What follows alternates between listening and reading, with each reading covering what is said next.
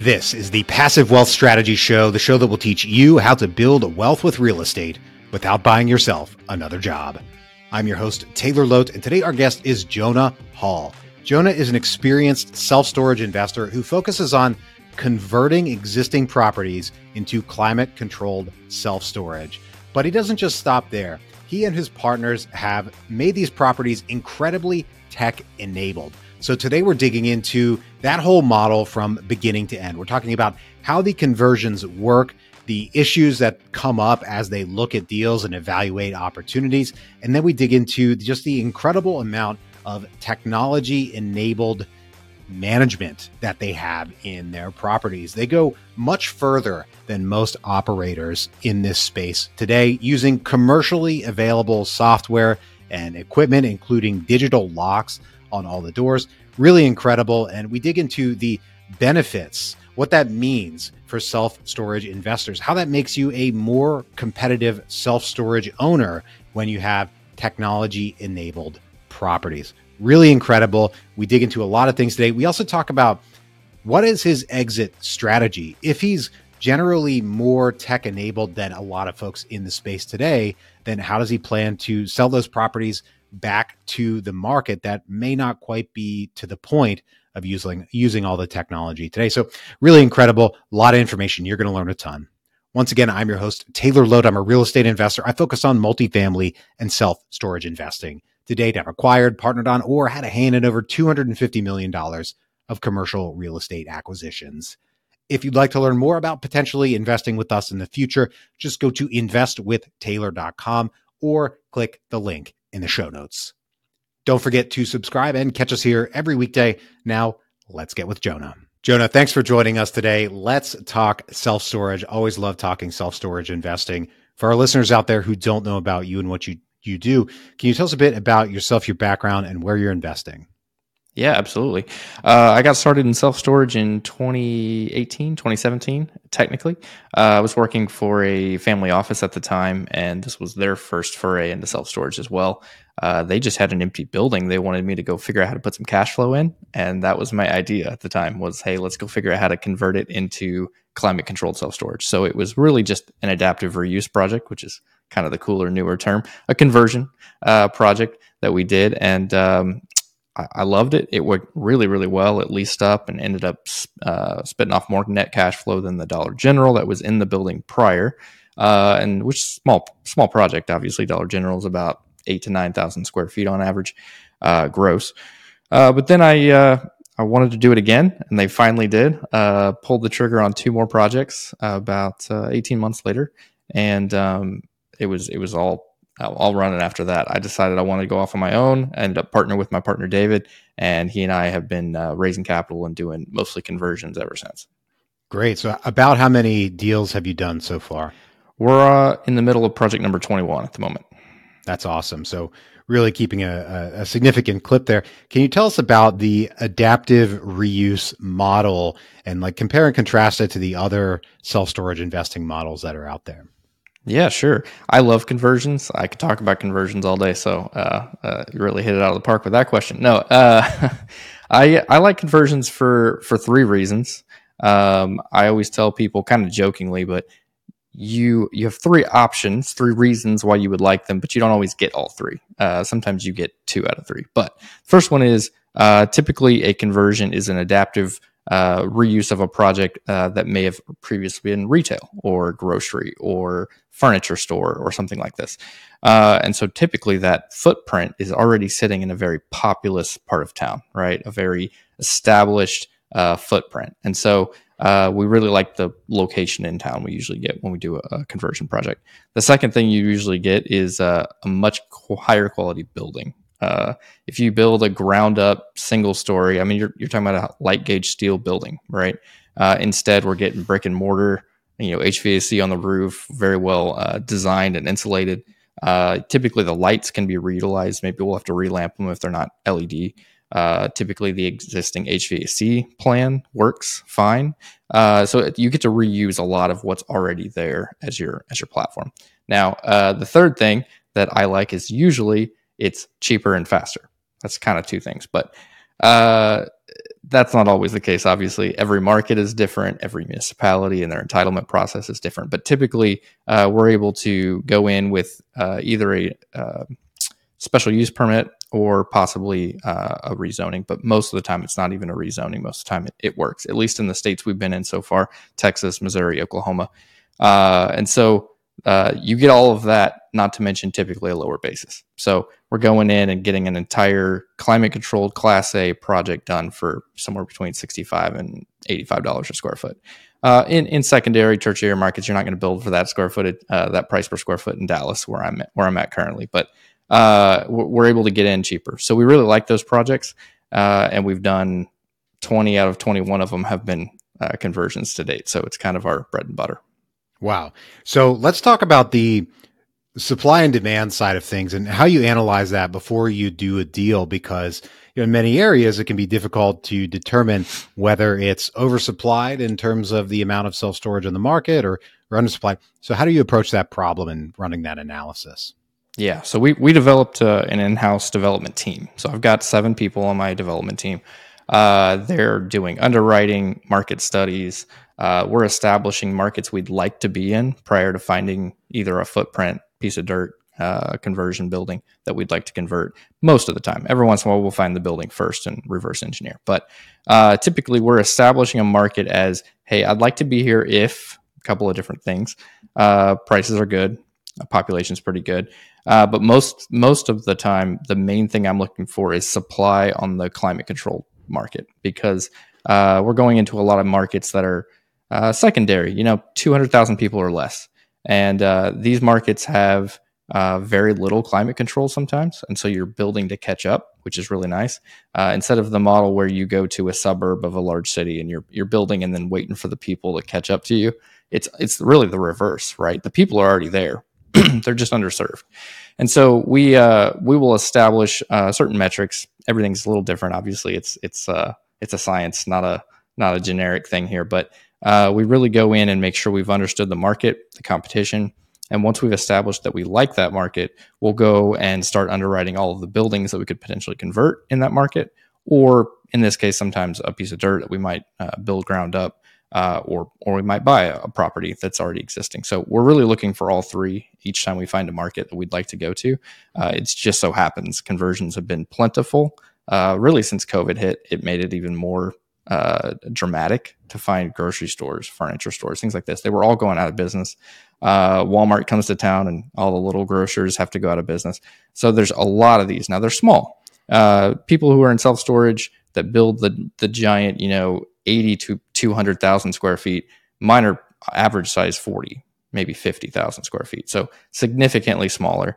But the reverse side of that is we are a tech focused model with a lot of remote management and a lot of technology. And so we're able to keep our expense load down and typically see very similar overall expense ratios.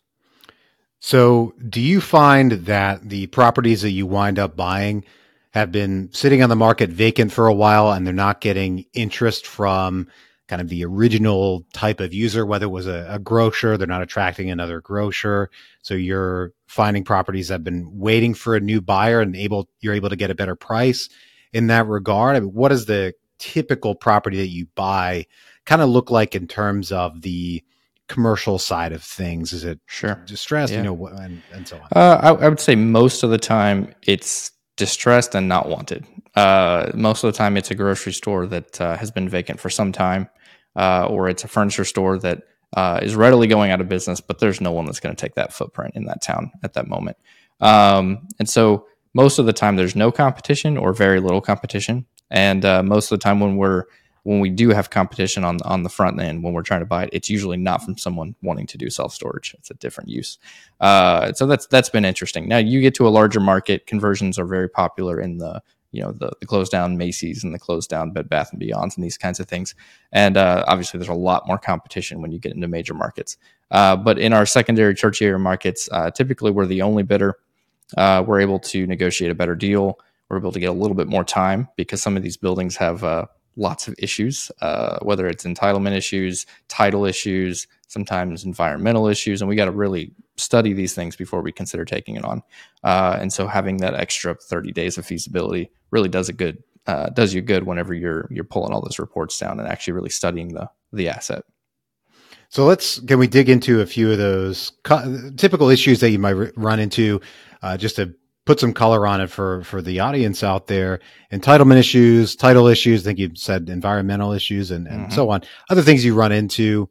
Can you give us a couple of like examples of things you typically run into that are those types of issues? Sure. Yeah. And some of them we walk away from, and some of them we are able to either correct or get comfortable with prior to closing. Right. So, for example, we've walked away from one where there was an upstream leak of some kind, an environmental issue. Didn't show up on a phase one, but there was just enough of a hint of something that we were kind of concerned. We did a phase two, and sure enough, we found some interesting results. That one we didn't get comfortable with. We walked away. Another one may be title issues. This happens a lot where you've got an old easement for somebody that had a plan to drive, put a street through the middle of the property or something. If that plan's been abandoned, sometimes you can actually be successful during your feasibility period of getting that dropped off. And so one of our hires last year was a former title attorney. He's been excellent. He's been able to go call the surveyor, call the title company, and actually get them to remove things. People don't even realize that you can actually argue these things from your title policy. You can actually go get them removed, sometimes directly by the utility or whoever has the easement, or sometimes it's just not an issue and the title company recognizes it's not an issue and they'll remove it from the exception list on your title policy. So we do a lot of that kind of stuff. Sometimes we'll see special use permit is needed in order to do self-storage. Maybe it's a secondary use, and so it requires going to the P&Z to get an approval. We've seen one where zoning didn't allow it, special use didn't allow it, but they actually amended their special use table to allow it. So just another workaround to not have to do a full rezoning that we've been successful at. Sometimes it's all sorts of other, I would call them title issues, but really they're utility issues and things like that. You got to recognize there's plumbing that may not be yours. It may be shared going underneath the ground where you're at. We had one, for example, the phase one actually brought up that there was an underground tank. And then we went and looked at it. The underground tank was on the other side of the street. They just had the location mixed up. And so we were able to get them to revise the report, show it was not on the property, and then go ahead and pull the trigger on that property. So you really have to do your research. Just because it says it in a report doesn't mean it's accurate. You really have to actually dive in, understand what you're buying. And if it sounds wrong, it might be wrong. I mean, they're professionals, but they do make mistakes. Really interesting examples there. So let's talk about the remote management and the tech side of things, because my estimation seems like you've gone further than most operators in utilizing technology and streamlining operations so that you can do so remotely. So tell us about that, about how you manage your properties remotely. Sure. Yeah, absolutely. It's a big focus. So we were born out of the operational model. That first little deal I was talking about that I did that was a Dollar General. It's too small to support a manager. So we just had no choice. We had to figure it out. If we were going to make that self-storage and make it profitable, it had to be run remotely. I'm not a fan of the unmanned concept. It's not unmanned. It does require human interaction for cleaning, for proper curb appeal, for auction processing, all the different things. But none of the customer service for our model happens on site. All the customer service is remote. If a customer needs to rent a unit, it's all online. We really push the customer to what I call self-service, self-storage is kind of our tagline. I want them to do it. Even if they know how and they're trying to get us to do it for them over the phone, I'm really just teaching them how to do it. I want them to learn how to do it. And so we force everyone to really learn that process. And so what we've been able to do through proper signage, through a really good tech stack over time, it took several years to refine it and find which vendors work together and which things work well. But it's 6-7 different pieces of software and hardware that create a rental process and a move-in process. In this case, we'll talk about digital locks, but that allows the customer to rent whenever they want, which is a big deal, especially in these smaller markets. No one's open after 5 o'clock. So I get all the rentals after 5 p.m. Every day of the week, times 365 days a year. On the weekends, sometimes they're closed on Sunday or they're only open until 1 p.m. or something. I'm getting all those rentals. It's really great, or after 1 p.m. in that case. And so that really affects your lease up and how you're able to stay full. But those are really side effects of the technology. The best part is the scaling. So now I can take this same tech stack and I can scale it geographically and on smaller footprints. So I can operate a facility that may only be 10,000 square feet, which most people would look at as, I can't manage that and make it make money unless I live nearby or something, maybe. Instead, I could actually look at something that small. Now, I typically don't anymore, kind of outgrown it, but at the same time, it would work. It just, I have a whole team of people now. So we do look at a little bit larger projects. But the cool thing about the tech is it's truly self-service. The customer pulls you up on their phone, they rent a unit, and then they're able to actually move into that unit using the technology on their phone. So they instantly receive an app download. That app has a key to the front door, a key to their unit that they rented, and they can move right in, even at 11 o'clock at night, whatever it may be. And that happens a lot. You'd think, why would anybody want to move in? Self-storage is something you need when you need it, right? And so a lot of people don't even think about renting early. They're pulling up in their Penske or U-Haul truck at 11 o'clock at night and expecting to move in. And most facilities, they'd have to come back at 9 a.m. the next day, right? Instead, they move right in, empty their truck out, go drop it off, and get on with their life. And so people really enjoy that aspect of being able to access their unit, rent online anytime they want, and move right in without needing assistance. So I appreciate the customer or client focus here, and you're serving their needs, and that's obviously making your properties cash flow more and making them more valuable. So you had touched on very briefly digital locks. I think there are very few operators out there using technology in their locks. Tell us about your digital lock setup. Yeah, sure. So digital locks have not been around that long. Let's see, 2020, we were kind of beta testers on the first set that was really out there live. They were around a couple years before that, but in this format that we were using, this format function. So it was rough at first. Don't get me wrong. We knew going in, eyes wide open, this was going to be an experiment, one that we wanted to succeed, and we were going to fight until we figured out how to make it work, because it was part of the whole scaling plan, right? And so we went in eyes wide open. Now, a lot of people did try it at the same time and walked the other way. And I understand them, but I just had a very set purpose in my head. I got to figure this out because it's my plan to scale. These locks have come a long way now. Thankfully, as of April this year, there's, I think, 5-6 quality competitors this year. So there's a lot of new hardware to look at.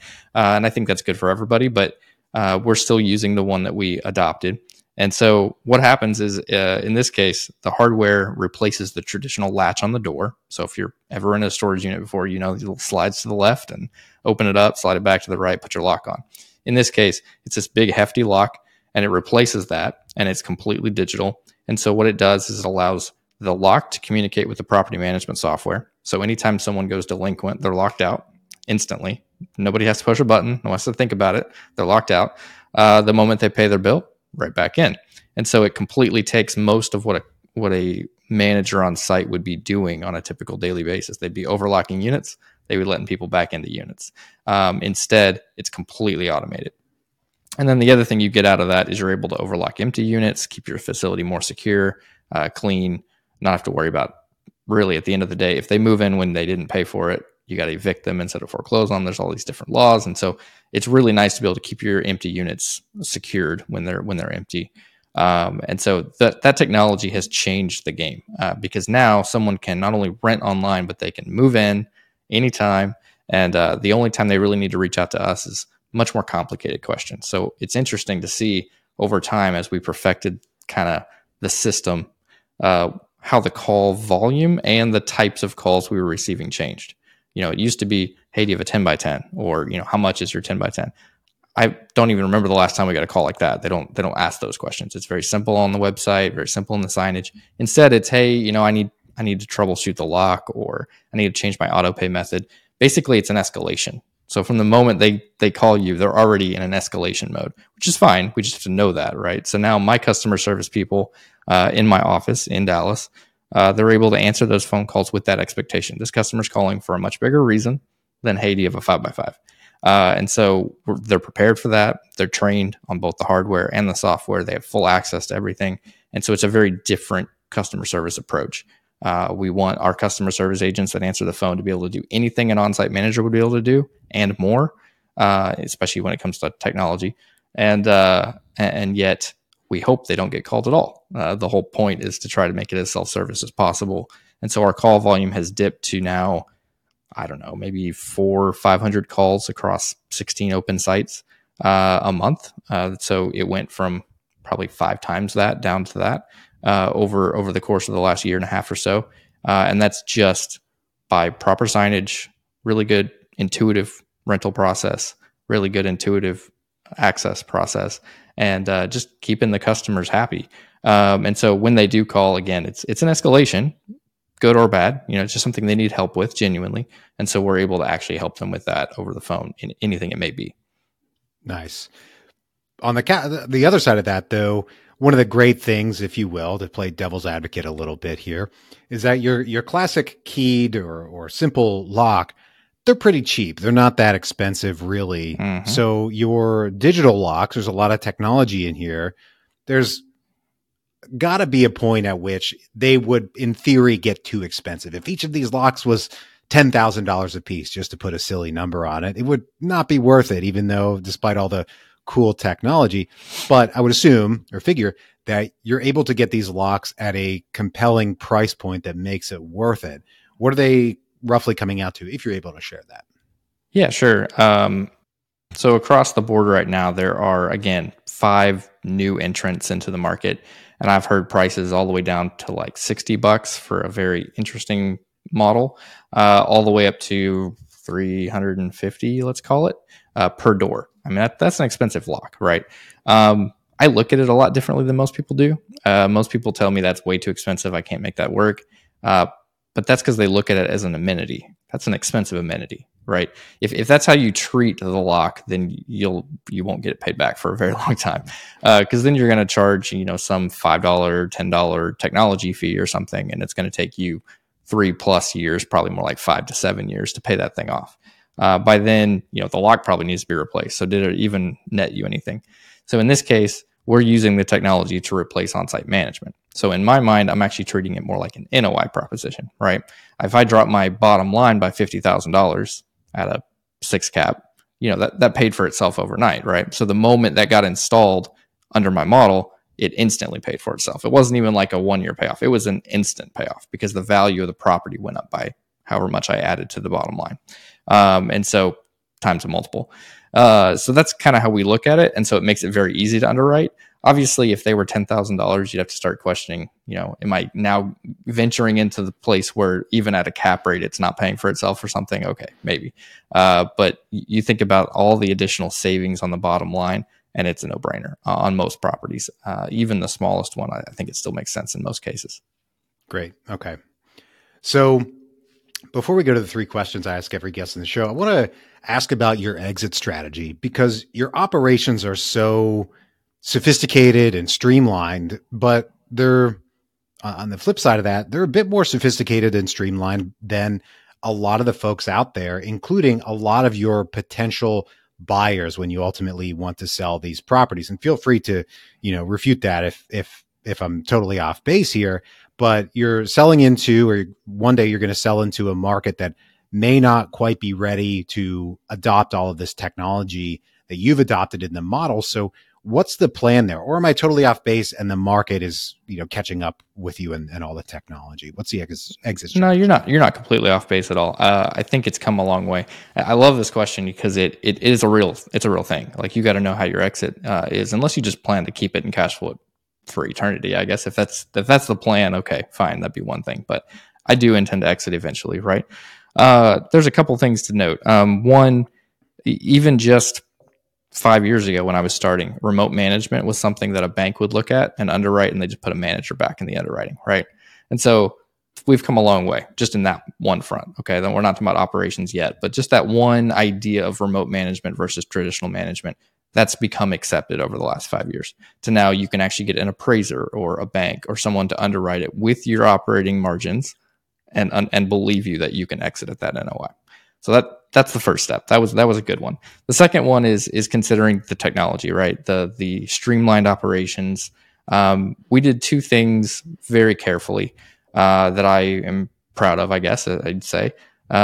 People can make the mistake of what you just said. You can make it so proprietary that it makes it hard to sell, right? We went the opposite route. We've seen that. There's actually a couple of horror stories in this industry of people who went a little bit too far with proprietary software, maybe in-house property management software, something like that. They go to exit, and yeah, you're right. It hurt the valuation, right? Instead, we're like, okay, we're not going to make that mistake. One, I don't want all the manpower on my staff to have to keep something up to date, keep it cutting edge. That's a nightmare. Instead, I'm like, I'm going to go partner with the best software, the best hardware in the industry at that time. And yes, it's open for interpretation because every day new technology changes and new technology comes out. And I'm going to do whatever works. But at the same time, today, I feel like we have the best tech stack that's available. And these vendors, that's their full-time job, is to keep their software cutting edge, to keep their hardware cutting edge. So I'm really just the middleman providing feedback, providing the feedback that they need to make their products work together so that tech stack is eventually transferable to the next owner. So whether I sell one off and I'm selling to some, John and Sally that live down the street, they can actually operate the way I do, or they can hire me to operate it the way I do. That's fine too. I could take it on as a third party management project, but that was the goal. We wanted it to be transferable. But really, if you're asking what my plan is to roll this up into hundreds of locations before we consider doing something like that. And so then you're asking, who is my buyer at 200 locations? Now it's probably a REIT, right? Maybe a private equity group, but probably a REIT. And I actually heard this from, I'll give him credit, Tyler. I don't know Tyler's last name. Sorry, Tyler. Tyler at Extra Space was telling me, how important it was to him that there were some uniformity in the technology that's coming out. There were two reasons. One of them was selfish on his part, and that's okay.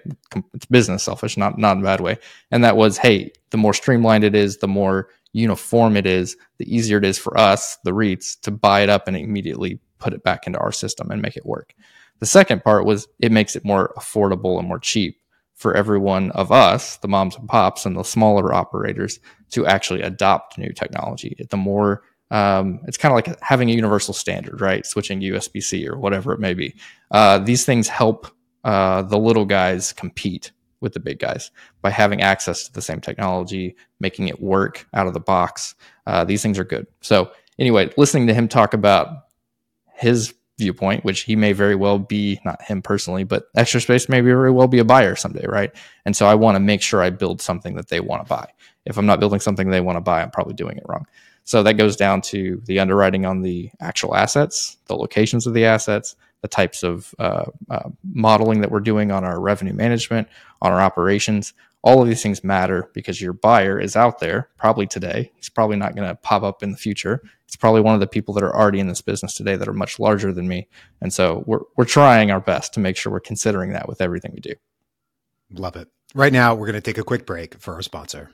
Tracking your rental property business no longer needs to be a hassle. Stessa, a new financial technology company, helps real estate investors just like you take their real estate rental portfolio to the next level by automating the financials of their rental property portfolio. You can get started with just $20 a month to take your rental business to the next level by tracking your properties, automatically collecting rent, tracking your expenses, and so much more. Using technology can take so much of the hassle out of owning a rental property portfolio. So check out Stessa today by using our link in the description, and you can get started for free or upgrade to their pro package for just $20 a month. This type of software can save you a ton of time. Go check out Stessa today by using our link in the show notes. Now, back to the show. All right, Jonah, I've got 3 questions I ask every guest on the show. Are you ready? Yep, absolutely. Great. First one, what is your number one book recommendation? My favorite book by far is Think and Grow Rich. It's a classic that gets better every time you read it. You get some new nugget out of it every time you pull it out. So try to read it once a year or so, and it just keeps getting better. Awesome. Classic recommendation. Question number 2, who or what inspires you? That's a challenge. I'll just say that a couple different things inspire me. I like the concept of always growing as a person, and so people who are out there teaching you to dream bigger, to do bigger things, to push yourself, to grow over your fears, whatever it may be.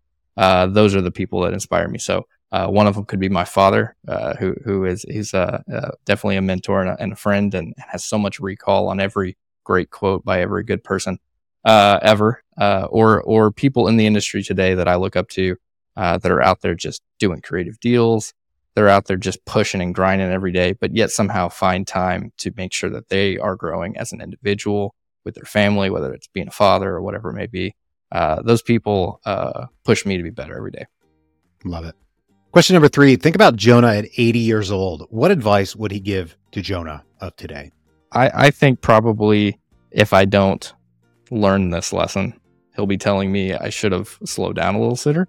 I don't intend to right now, but there will come a time when I need to figure out how to delegate more and not do so much myself. It's a lesson that we all probably need to learn at some point, especially if you're growing a business. You can't be a one-man show. You really do need to learn how to build a team, how to make yourself bigger without expending more of your own effort.